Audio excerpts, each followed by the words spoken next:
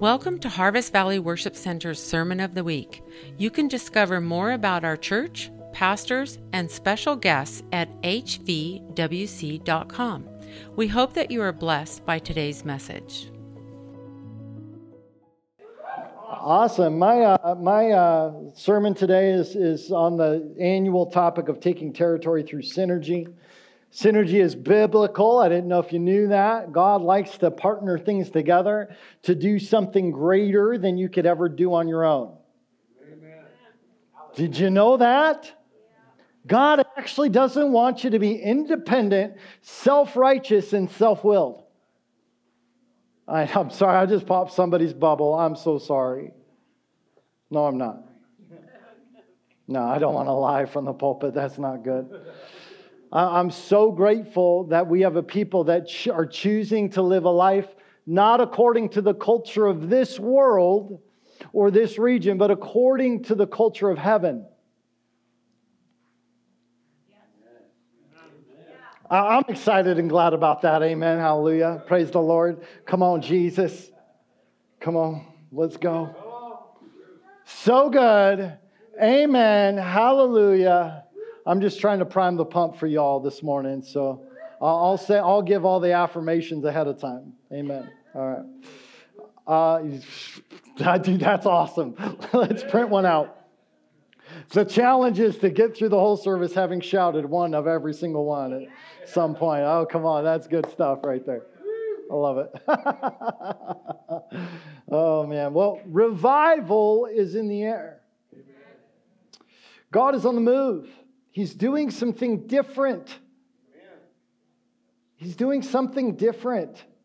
We're seeing 21 colleges have 24-hour prayer meetings happening on campuses now. 21. And as during our prayer time, it was brought up, this concept of it's easy to sit back and be critical of the things that we're not a part of. No, we would let us not be us, Lord. Father, whatever you're doing, we bless it. We value the move of God. People are praying, worshiping, repenting. Oh my gosh, their sermons weren't exegetically polished. Oh darn. Oh darn it. Oh darn it. They used an analogy I didn't like. Oh. Lord, have mercy on us. We must be a people that operate in the opposite spirit to the regional forces, customs, and strongholds if we are going to see revival happen. Revival is when people are so on fire for God that they don't care about pushing against the culture. They don't care about whether or not their faith creates tension for the people around them. Because as my faith creates tension, they might get a breakthrough and see God in a manner they never would have seen. But if I was cold, lifeless, and lukewarm, guess what? They see nothing.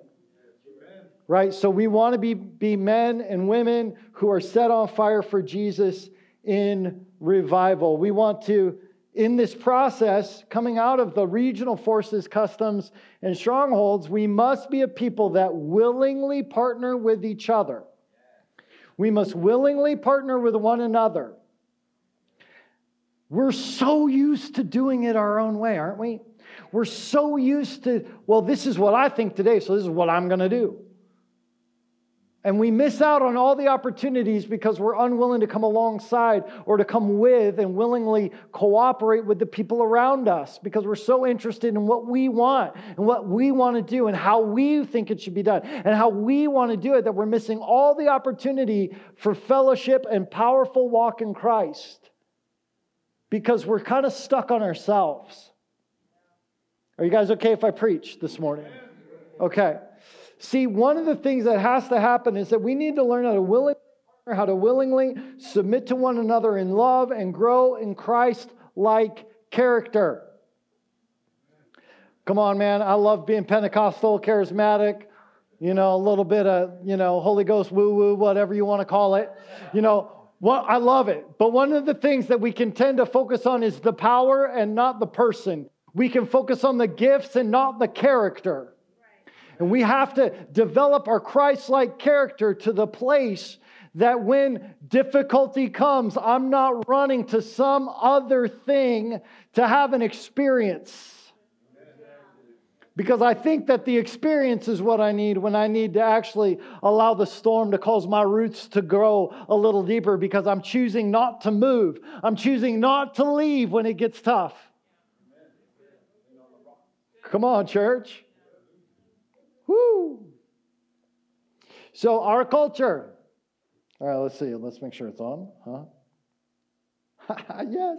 Our culture is so low. God has a path. God has a plan for revival. And right now, our culture is so low. What did I put there? Our culture thrives on individualism, independence, and criticism. We already talked a little bit about that. So God gives us a model, and we see that the model goes like this. It goes from solo, independent, me, my way or the highway, and then it moves into groups. So Jesus actually gives a model. See, I'm going to talk about how does revival come? Because it's not going to come with you partying by yourself in the woods with Jesus. That's not going to bring revival. That might bring you an encounter, and you need that encounter. Don't get me wrong. You need those times alone in the woods with Jesus, but that is not church. It's not. It's the assembling together of believers. So when we assemble together, when we come together, there is purpose behind it, and it's more than, wow, we sang some good song and the preacher's hair was on fire today. It's so much more. So we see a model in Luke chapter 9, which is one of the craziest chapters in all of Scripture. But we see that Jesus is with the 12 disciples, and he says this. He called the 12, this right at verse 1 of Luke chapter 9. He called his 12 disciples together and gave them power and authority over all demons and to cure diseases. He sent them to preach the kingdom of God and to heal the sick. Okay, word and deed. Did you see that? It was preach and heal. Anybody who says that, well, the early church only grew by preaching, they're like, that's weird to me. We just don't see it anywhere in the New Testament that it was solely the preaching of Scripture that caused revivals to break out. There was always, I love in Romans 14, Paul says, I know that I fully preach from Iconium to Illyricum. I know that I fully preach the gospel of Jesus Christ through the signs, miracles, and wonders that were done through me. I know I preached because I did. Isn't that great? And God actually has a plan for revival that involves preaching and doing. So we can do and say nothing and now thank you, you're blessed. But if we don't give the glory to Jesus and invite people into the kingdom, we've got a problem. Okay, are we good? He sent them to preach the kingdom and heal the sick. Verse 3, and he said to them, take nothing for the journey, neither staffs nor bag, nor bread, nor money, and do not have 2 tunics apiece. Whatever house you enter, stay there, and from there depart. And whoever will not receive you, when you go out of that city, shake off the very dust from your feet as a testimony against them. So they departed and went through the towns, preaching the gospel and healing everywhere.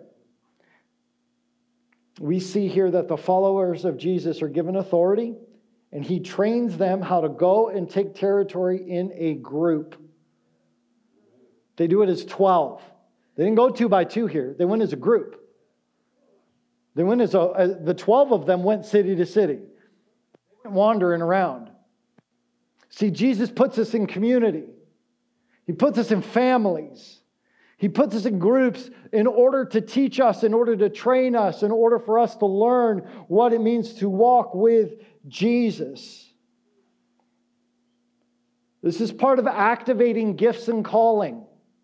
He was activating their gifts and calling, and he did it in a crowd.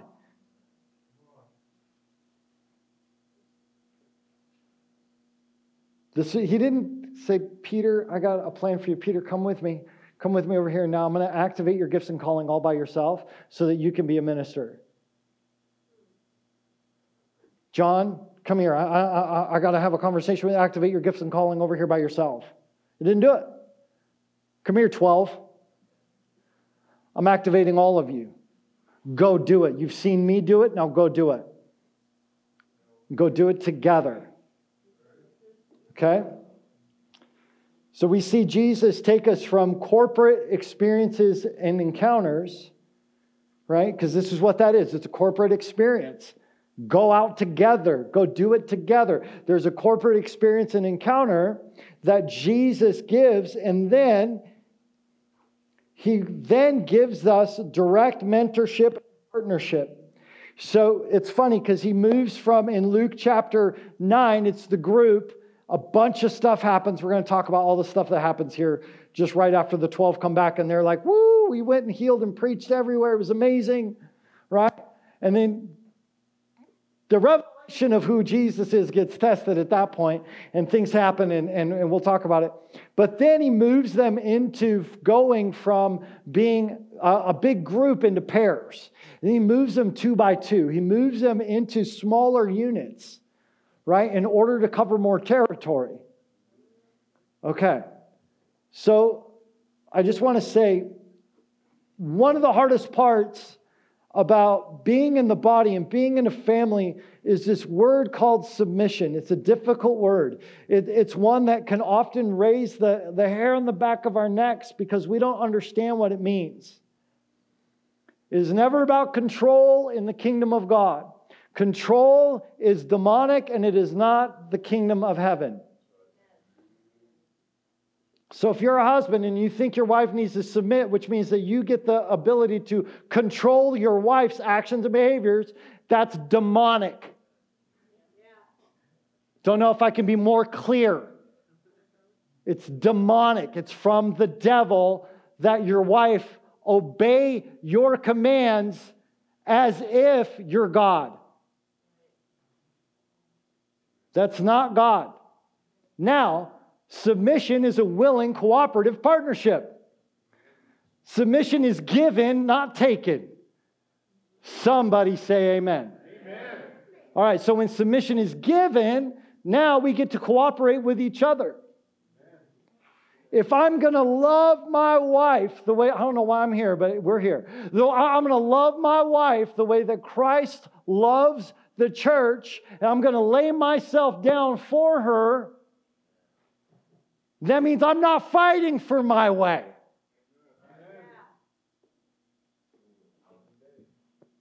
All right.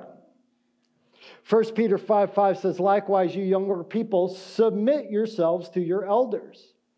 Yes, all of you be submissive to one another and be clothed with humility, for God resists the proud, but gives grace to the humble. See, God equates humility with submission.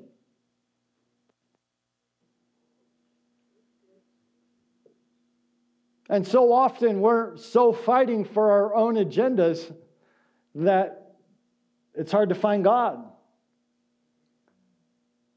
Because we're so self-centered and so self-focused. And let me tell you, when there has been, I just want to address this. When there has been, you've been in a controlling pastoral church environment where you've had spiritual abuse happening. I just want to repent on behalf of any leader that has hurt you, that has wounded you, because it is not the will of God to control you and manipulate you to do what they want you to do. That's not the Lord's will for your life. The role of leaders is to serve. Not do it for me, but how can I help you? And there's those moments where if we're submitting to one another, a leader will see things in you that you can't see in yourself, and you need to trust that maybe a decision they're making or what they're doing, you're going to have to trust them and willingly submit to what they ask you to do, even if you don't like it sometimes. I've done it so many times. I'm like, this guy's out to lunch. He's not hearing God. But when you submit, you're the one who gets blessed. It was my ability to be submissive in the process of becoming a pastor when the church here was all falling apart. And I'm like, waiting in the wings. God called me. He told me I was going to be a pastor, and I'm ready to go. And they're not letting me out of the gate yet. Come on, what's going on around here? I'm like all type of fired up. And you know what they did is they said, nope, you're not ready. What? What do you? I got the fire of God in me on this, pastor. No, you're not. So I'm ready to write an email to the administrative bishop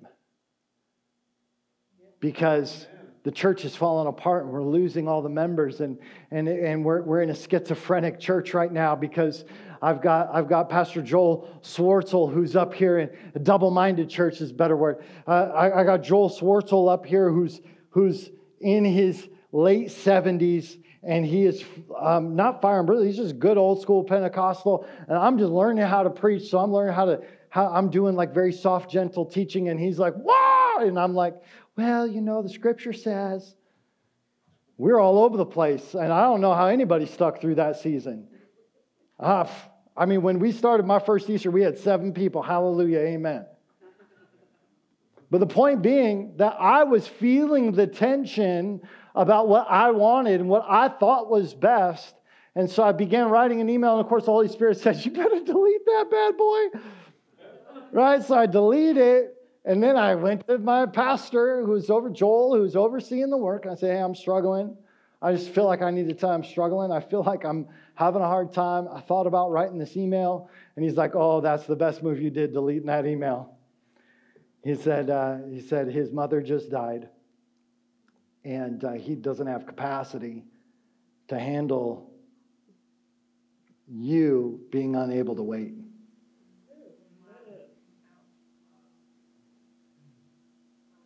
Oh, okay. 2 weeks later, unbeknownst to me, they were ready to put me in. They were all ready. I wasn't. So I prayer and crying out to the Lord in that season, feeling so frustrated that the thing that I want wasn't coming to pass. But I had to trust my leaders. I had to submit to the leaders and do what the leaders asked me to do. And that was actually the door that had opened. Joel said clearly, if you had written that letter, we would have started looking for somebody else. Woo! Come on. Submission is me willingly cooperating and laying my life down. Submitting to one another means that we're willingly listening and wanting to cooperate with one another. There should not be a spirit of control. Now, control feels very funny because we can make anything control us. We can make someone else's emotions control us. I don't want to do that because they're going to be mad at me. That's the spirit of control. When you're fearing what someone else is going to do and therefore you don't do it, you're being controlled. So we get to make really the decision about what's controlling us and what's not. The only thing you can control is yourself. I can invite you all into a process to help this church fulfill the vision of what God has given us here, which is massive. It's going to require change. It's going to require difficult decisions. It's going to require the intercessors on the hospitality team not being in the prayer circle on a Sunday morning, which is difficult. And yet, some of those things will help actually create the environment that launches us to the place that God has for us. So can we willingly come alongside and trust somebody to know something that I don't? Can we trust? I'll be as open and vulnerable with you about my life, about my experience, about my difficulty, because I want you to know I see you and I've been through it and I'm going through it.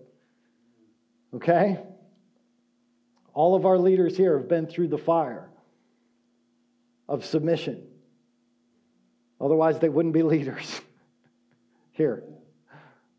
Just saying. That's a quality of character that we must have. So, that was a really awesome rabbit trail. Everybody said amen. Amen. All right. I don't know if I need any more coffee. Hallelujah. So when God is ready to move into a territory, He sends out groups, and then He'll send out pairs. He never sends anyone alone. He never sends anyone alone. We've done it alone, and God's blessed it because He's merciful, but that's not His divine plan. Hey, yes, hallelujah. He says, you can't fulfill my plans for your life on your own. You were never meant to fulfill your destiny solo. And some of the greatest lessons taught by Jesus are found in this chapter, right? Luke 9. He feeds 5,000, sends out the 12, they come back, He feeds 5,000. He's revealed as God, as the Messiah to the disciples. He predicts His death and resurrection. He's transfigured on the mount. He deals with who's the greatest in the kingdom of God. He stops the disciples from fireballing a city. Then He lets them know they have to give up everything to walk with Him. That's all in Luke 9. It's a heavy chapter. Between the group outing and going out in pairs in Luke 11, we see that the disciples needed a deeper revelation of who they were and who God is. So between your last encounter, your last mission, and your next mission, there has to be a deeper revelation of who God is and what He wants to do in and through you.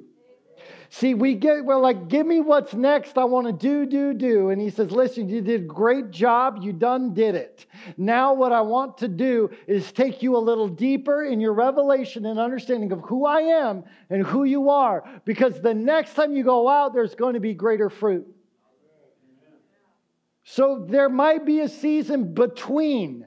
There might be this season between activity where God actually wants to reveal some more. You're going to see 5,000 fed. You're going to want to fireball a city. He's like, no. Don't do that. You might be in a place where you're thinking, this is the best encounter I've ever had where Jesus got transfigured on the mountain, so let's build some tents. And He's like, no, don't do that. We're going to operate in our relationship with Jesus in a manner that will require correction. It will require more training so that we know who He is well and who we are. Is this making sense? Okay. I love this because we see that God will show you your authority, then He will train you to walk in it purely. We get enamored with walking in power, but we don't take the time to let God refine us and train us in our character and our understanding of Him. And so between mission trips, John, Kevin, Dennis, between mission trips to Nicaragua, God's actually refining revelation for you so that when you go out again, you go with greater authority, with a greater anointing. It's not that you just keep carrying that first anointing that you got the first time. From glory to glory to glory to glory. All right. So now let's dive into this next section. 2 by 2, right? Luke chapter 10. Right? We see Him now, He sends out 70 in pairs, and it's no longer just a group of 12, it's expanded. But now He knows that in order to prepare the way for Him, for Jesus says, prepare a way for me to go into the region, there has to be an announcing of the kingdom of heaven. We have to announce the kingdom of heaven has come. All right, so let's look at this. 2 by 2, Luke 10, God puts us on mission to take territory from the enemy, establishing His kingdom. I'm going to read verses 1 through just 1. I'm just going to read verse 1 because we'll do a whole nother message on the how they did it, right, in Luke 10. There's a whole nother message on how they went house to house, door to door, blessing, fellowshipping, meeting the needs in the community, and then declaring that the kingdom of God has come near them. So we'll do a whole sermon on that. But what I want to touch on is this. After these things, the Lord appointed, say appointed.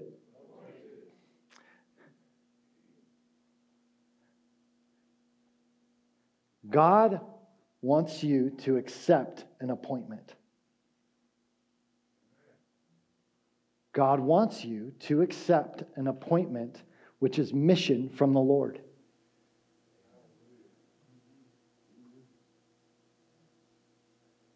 Self-appointment leads to disappointment.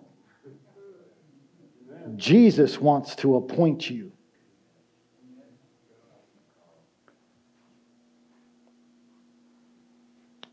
Lord appointed 70 others also and sent them 2 by 2 before his face into every city and place where he himself was about to go. You know, Jesus is about to come change the landscape of this region. And he wants to send us 2 by 2 into the region to prepare a way for him to come. God has assignments for us to take territory from the enemy, and he wants to prepare the way. Of course, later we see in the book of Acts that Paul goes with Barnabas, he goes with Silas, he goes with Timothy, he goes with Titus, and other great people who he partners with in ministry. We even see Priscilla and Aquila, a couple, doing ministry together. We see this co-laboring relationship that Jesus modeled being played out in the book of Acts. Okay? Even in disagreement, even in difficulty. So why did God design the New Testament church to go at the minimum in pairs? Why is 2 better than 1? Why 2 is better than, that's Matthew 18, right? Okay. We could talk about the Conventus Civinorium, I believe in Latin it's called. Right? Are you guys aware of that? So if you know my teaching, I talk about this often. In Matthew 18, where it says, where 2 or 3 are gathered in my name, there I am in the midst of them. And whatever you bind on earth will be bound. And whatever you loose is going to be loosed. It's really cool. Matthew 18 is dealing with conflict in the church, right? It's talking about somebody's not unwilling to repent, so you go to them and then, you then bring a brother with you and you're making some judgments, right? Matthew 18. Are you familiar, like bringing correction to people? And in Matthew 18, what's amazing is that Jesus co-opts a Roman citizen's tool that they would use if they needed to make a ruling and they didn't have a leader or authority there. They didn't have a centurion there. They didn't have a consul. They didn't have any of the governors or anything like that to consult. When they were in a place that didn't have the Caesar wasn't there, the citizens could agree on an issue and then declare that it was just as good as if Caesar was there. They could actually make laws as if Caesar was there. It's actually it was a Roman tool that was used for Roman citizens. And Jesus then teaches his disciples, as citizens of the kingdom of heaven, where 2 or 3 are gathered in my name, it's not Caesar who's present, it's me, Jesus, who's present. And I will treat that as if it's law if you come into agreement. Pretty cool. So, I've got 4 other reasons why God said that 2 is better than 1. The first one is wisdom. Wisdom, okay? Wisdom.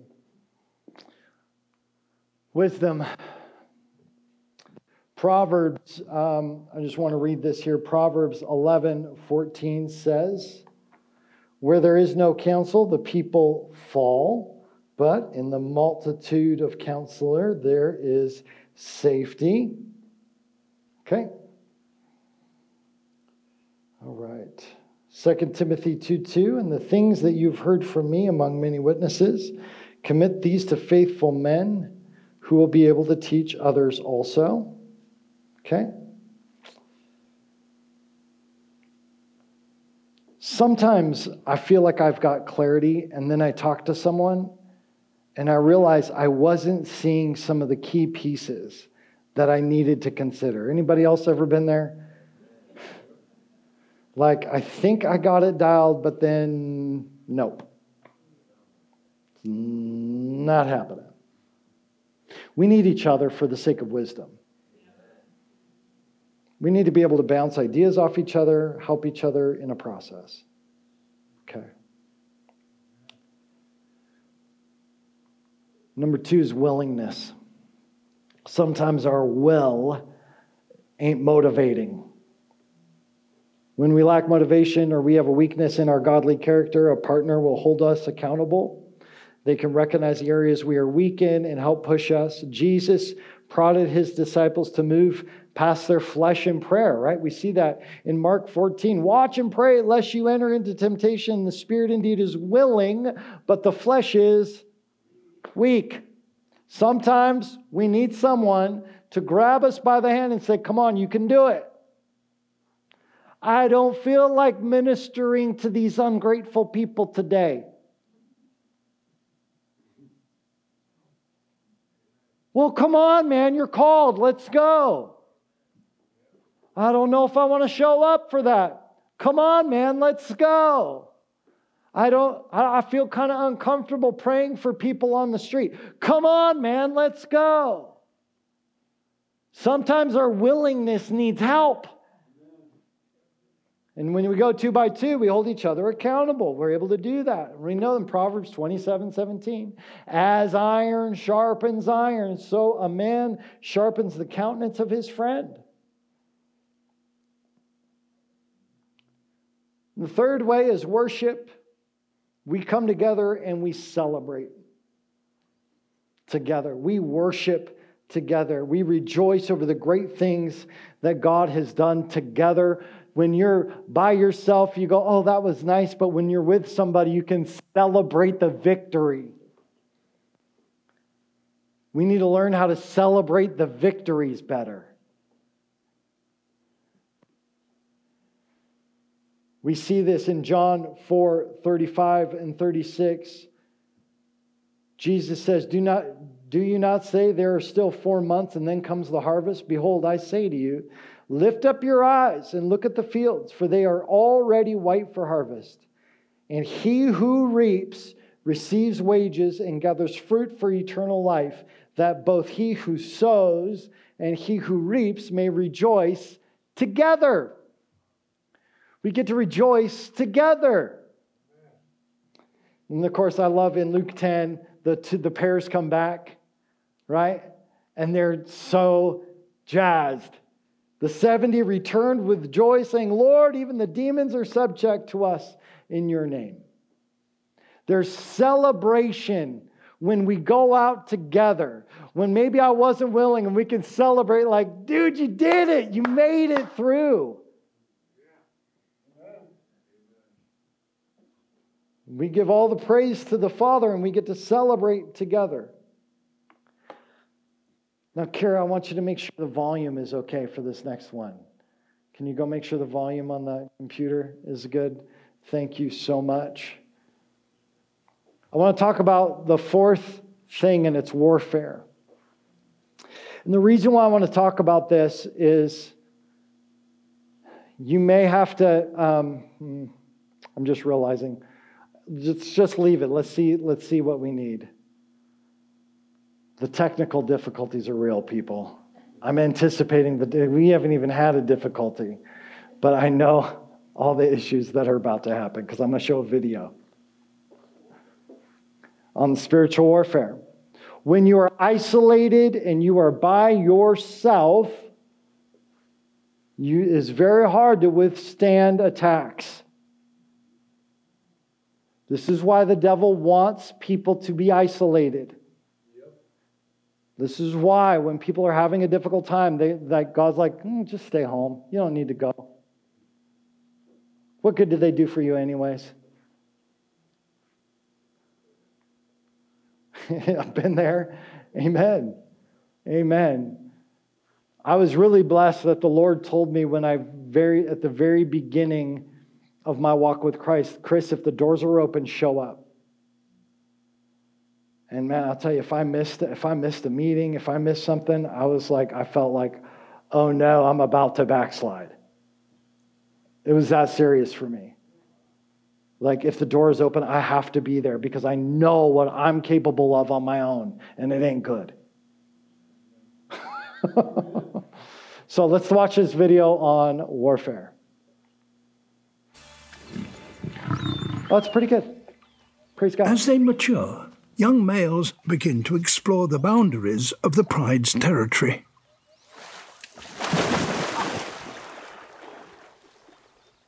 Red has ventured out alone.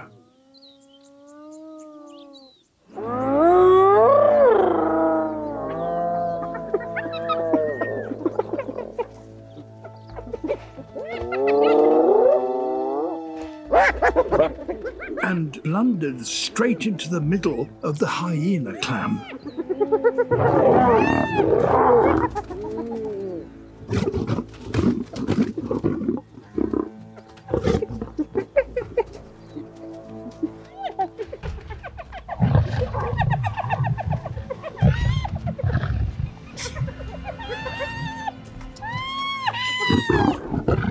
He's trapped by over 20 of them.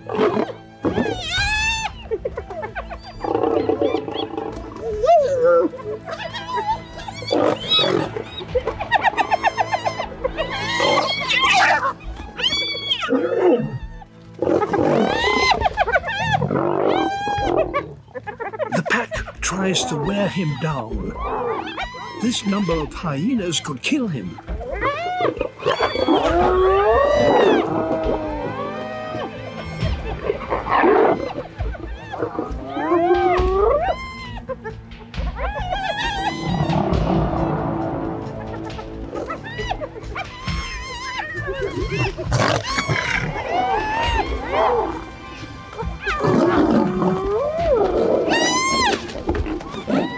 It's impossible to fight them all at once.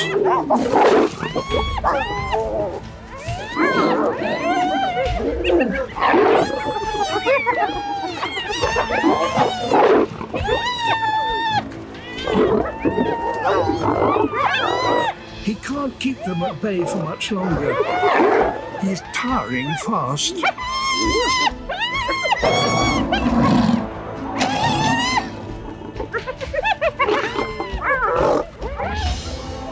His ally, Tartu, has heard the commotion.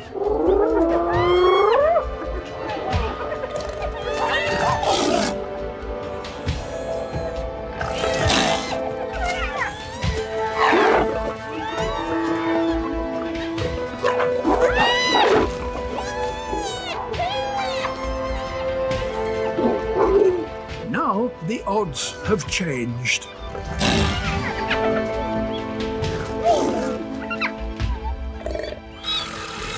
Even for 20 hyenas, a pair of male lions is too much to take on.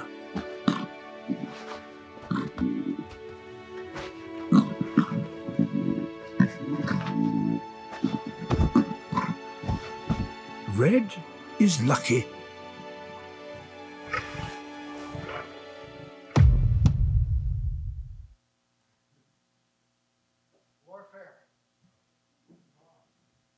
Warfare. I saw that, and I've been just soaking up stuff on synergy and pairs, and I saw that a while back, and I was like, that really, to me, hit the spot on this concept that two is better. Two is better. And, you know, I will say this, God has provided us a way to escape every temptation, right? And He wants us to lean into Him to encounter His goodness. Most of our warfare is what's happening in the 6 inches in our between our temples. Most of our warfare is in how we think and the way that we're viewing the world. It has much less to do with the actual circumstances that we're in than the way that we view them. And when the enemy wants you to fight battles that you think are too big for you to handle.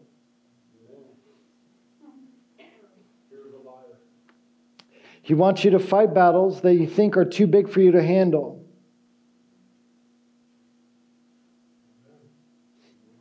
In Proverbs 17:17, it says, "A friend loves at all times, and a brother is born for adversity."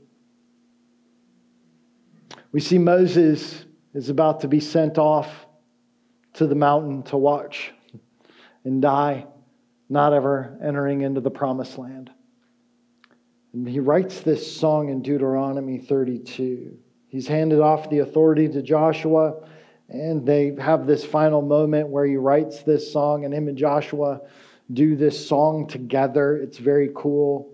And one of the things he says in verse 30 of Deuteronomy 32, "How could one chase 1,000 and two put 10,000 to flight unless their rock had sold them and the Lord had surrendered them?" When we recognize that one can put 1,000 and two can put 10,000, it is the Lord in the work between you and someone with you that puts 10,000 to flight.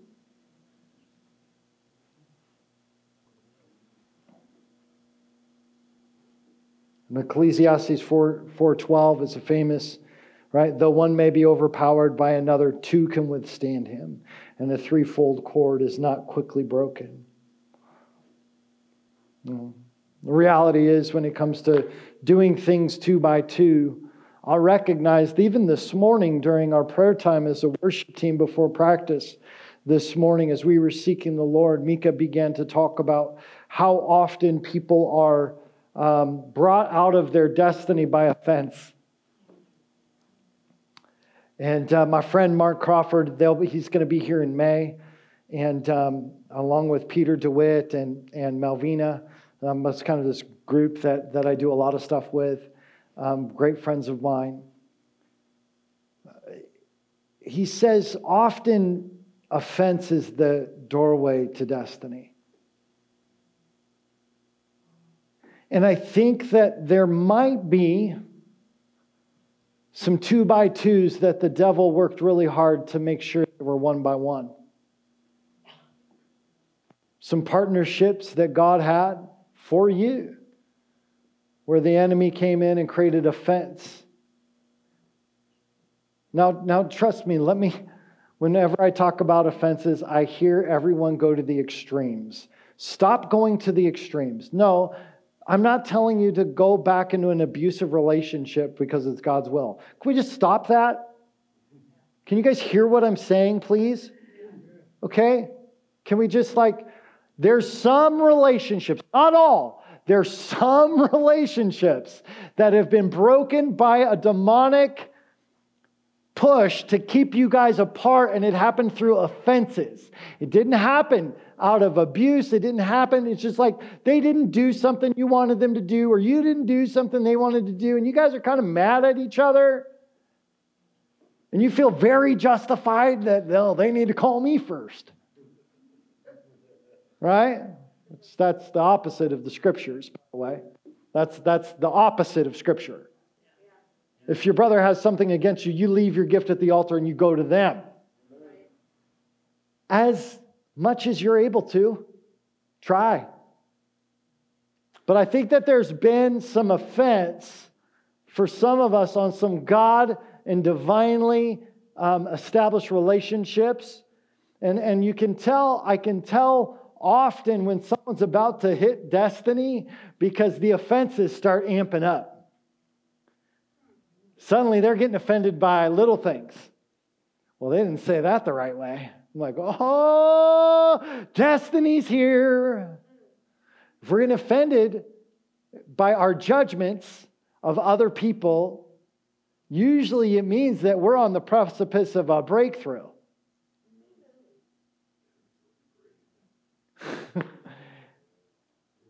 Because offense will keep you out of your destiny. Now, I think that for some of you, as I began talking about this, God already highlighted the person that you need to reconcile with. For others, you're like, I got no clue. Well, just rest it before the Lord and see if He's got something for you. If He does, great. If not, great. Okay? I don't think this is for everybody. It's just like, I need to point that out because God actually meant you to go on mission with some people in your life. Maybe it was a mentor that maybe there's just like, you just need to release the offense and have like that, like, I forgive you. Like literally forgive them. Maybe try to reconcile the relationship. And if it's not reconcilable, it's okay. You do your part. That's all you can do. You can't control what they're going to do. I tried to reconcile. If you don't know, I'm divorced. My first marriage, my best man. I tried to, when I came to the Lord, I called him and I'm like, hey man, I'm so sorry about everything. He's like, I don't ever want to talk to you again. Don't ever talk to me again. Blocked on all the things, like, see ya, we're done. I don't care if you've repented. That was hard. I just did my part and let the Lord have it. That's all you can do. So as we talk about going 2 by 2 as well, not only might be some offenses that have prevented a divine partnership for you to go and build your ministry or develop what God has in you, but I also think that there's mentors that have tried to mentor you in your life, but you haven't let them because you think you know more than they do. And that's the opposite of what we started with, right? And this concept of humility says that I can receive from anyone, right? And so there might be some mentoring relationship that's a 2 by 2 for you. That's how Paul did a lot of his journeys. 2 by 2 was with him and a disciple that he would take with him into the lion's den. Sorry, Timothy, you're going to have to chop it off, buddy. We're going in the lion's den. Talk about submission. And look at the authority he ended up pastoring the largest church in the world in Ephesus. So, with all that, I think God wants to align you with His divine will as it pertains to divine partnerships that He has for you. So will you stand with me as we close out our message today?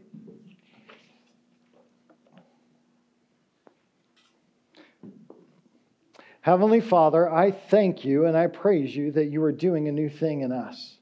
You're doing a new thing. You're causing your goodness and your will to be poured out in a new way. So, Lord, I ask for every single person here that you would reveal to them those divine partnerships that they are to be in. Those people that they need to be locking arms with, those people, God, that you want them to support, they not just be supported by.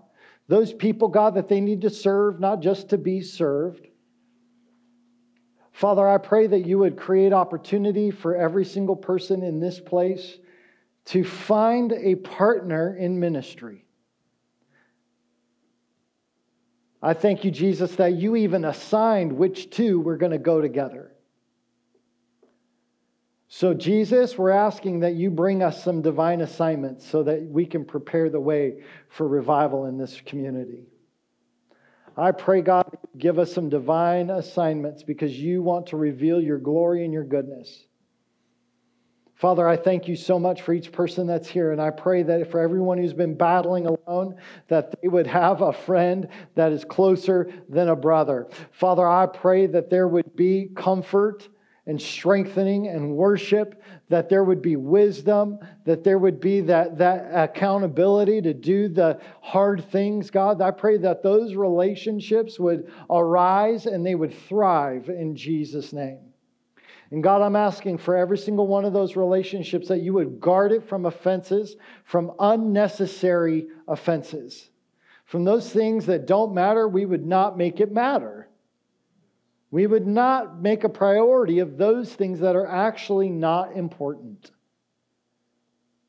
Father, I thank you and I praise you that you're working something phenomenal in each one of us. And we want to align in the opposite spirit of what our region's independent, self-willed spirit is. We want to be a people who are submitted to you, God. We want to be a people who are submitted to one another in love. We believe, God, that there is a mission and a vision that you brought us all here for, and it is to see revival come to this region. It is for discipleship to happen in this region. It is for souls and lives to find a refuge for healing. It is for those who are called to be mentored and discipled and brought into the fullness of their calling and their destiny so that they can be launched to change the region. Father, I thank you that you did not call us to just a holy huddle, but you called us to do something that very few places have ever seen, and it is for revival to come to this region. Father, I'm praying that you would change our hearts in any ways that it needs changing, that you would upgrade our thinking in any ways it needs upgrading, that you would awaken us to the truth of your word.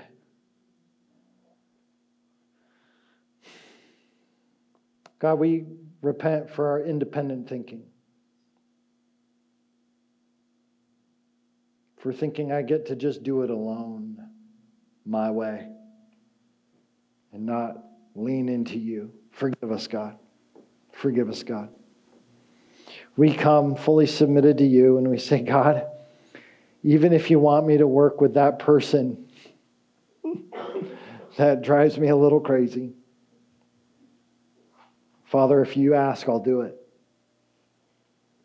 Because it's your will, not mine. Let your will be done, Lord. In Jesus' name, amen. Amen. I do want to say that for some of you, there is something about the mission of God on your life that you haven't discovered yet. If you don't know Jesus as your personal Savior, you will never know what your mission in life is. You don't know what you're called to if you don't know Him.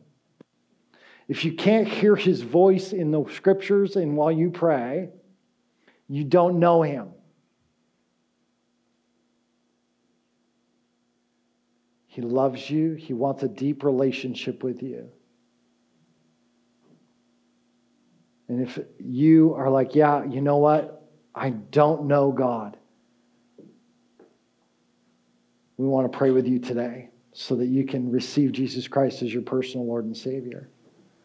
For those of you who've been like, I've been on the outside looking in far too long. I have not been connecting. I have not been doing what the Lord's wanted me to do. I've decided to go my own way instead of coming into the body of Christ. I've decided not to fellowship with family, and I've just done it my own way. Today is a great day for you to commit yourself to a family, to commit yourself to the body, because He's here for you.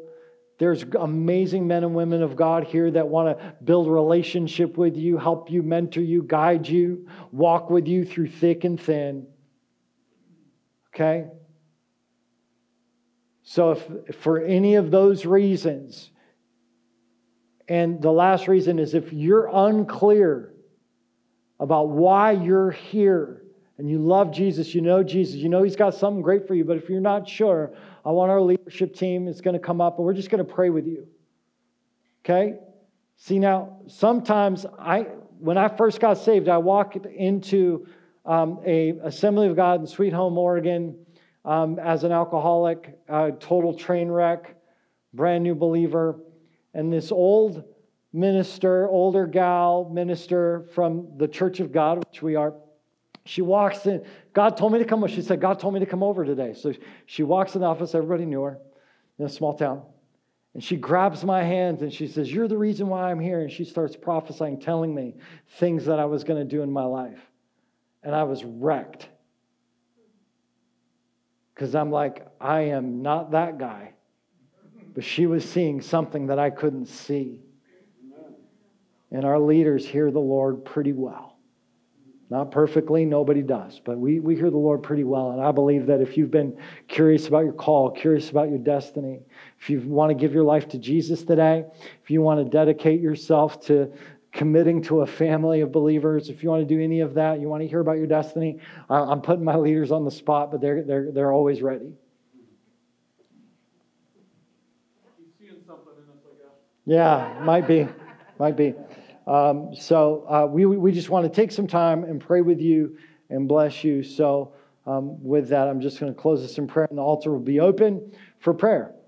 Okay? Heavenly Father, thank you for what you're doing in this place. We give you all the praise. We give you all the glory. We declare, God, that you're good. We thank you that we get to go 2 by 2 into this community and bring your good news of the kingdom of heaven is at hand. It is here. And we thank you, God, that each one of us can encounter you in dramatic ways. And we bless your name in Jesus' name. Everybody said? Amen. Amen. Amen. So come on up, team. If anybody needs prayer, come on up. Thank you for joining us today. Harvest Valley Worship Center is called to be a refuge for healing and a launch pad for transformation. If this message impacted you today, please let us know in a comment, or you can email us at media@hvwc.com. Thank you for joining us, and we look forward to connecting with you.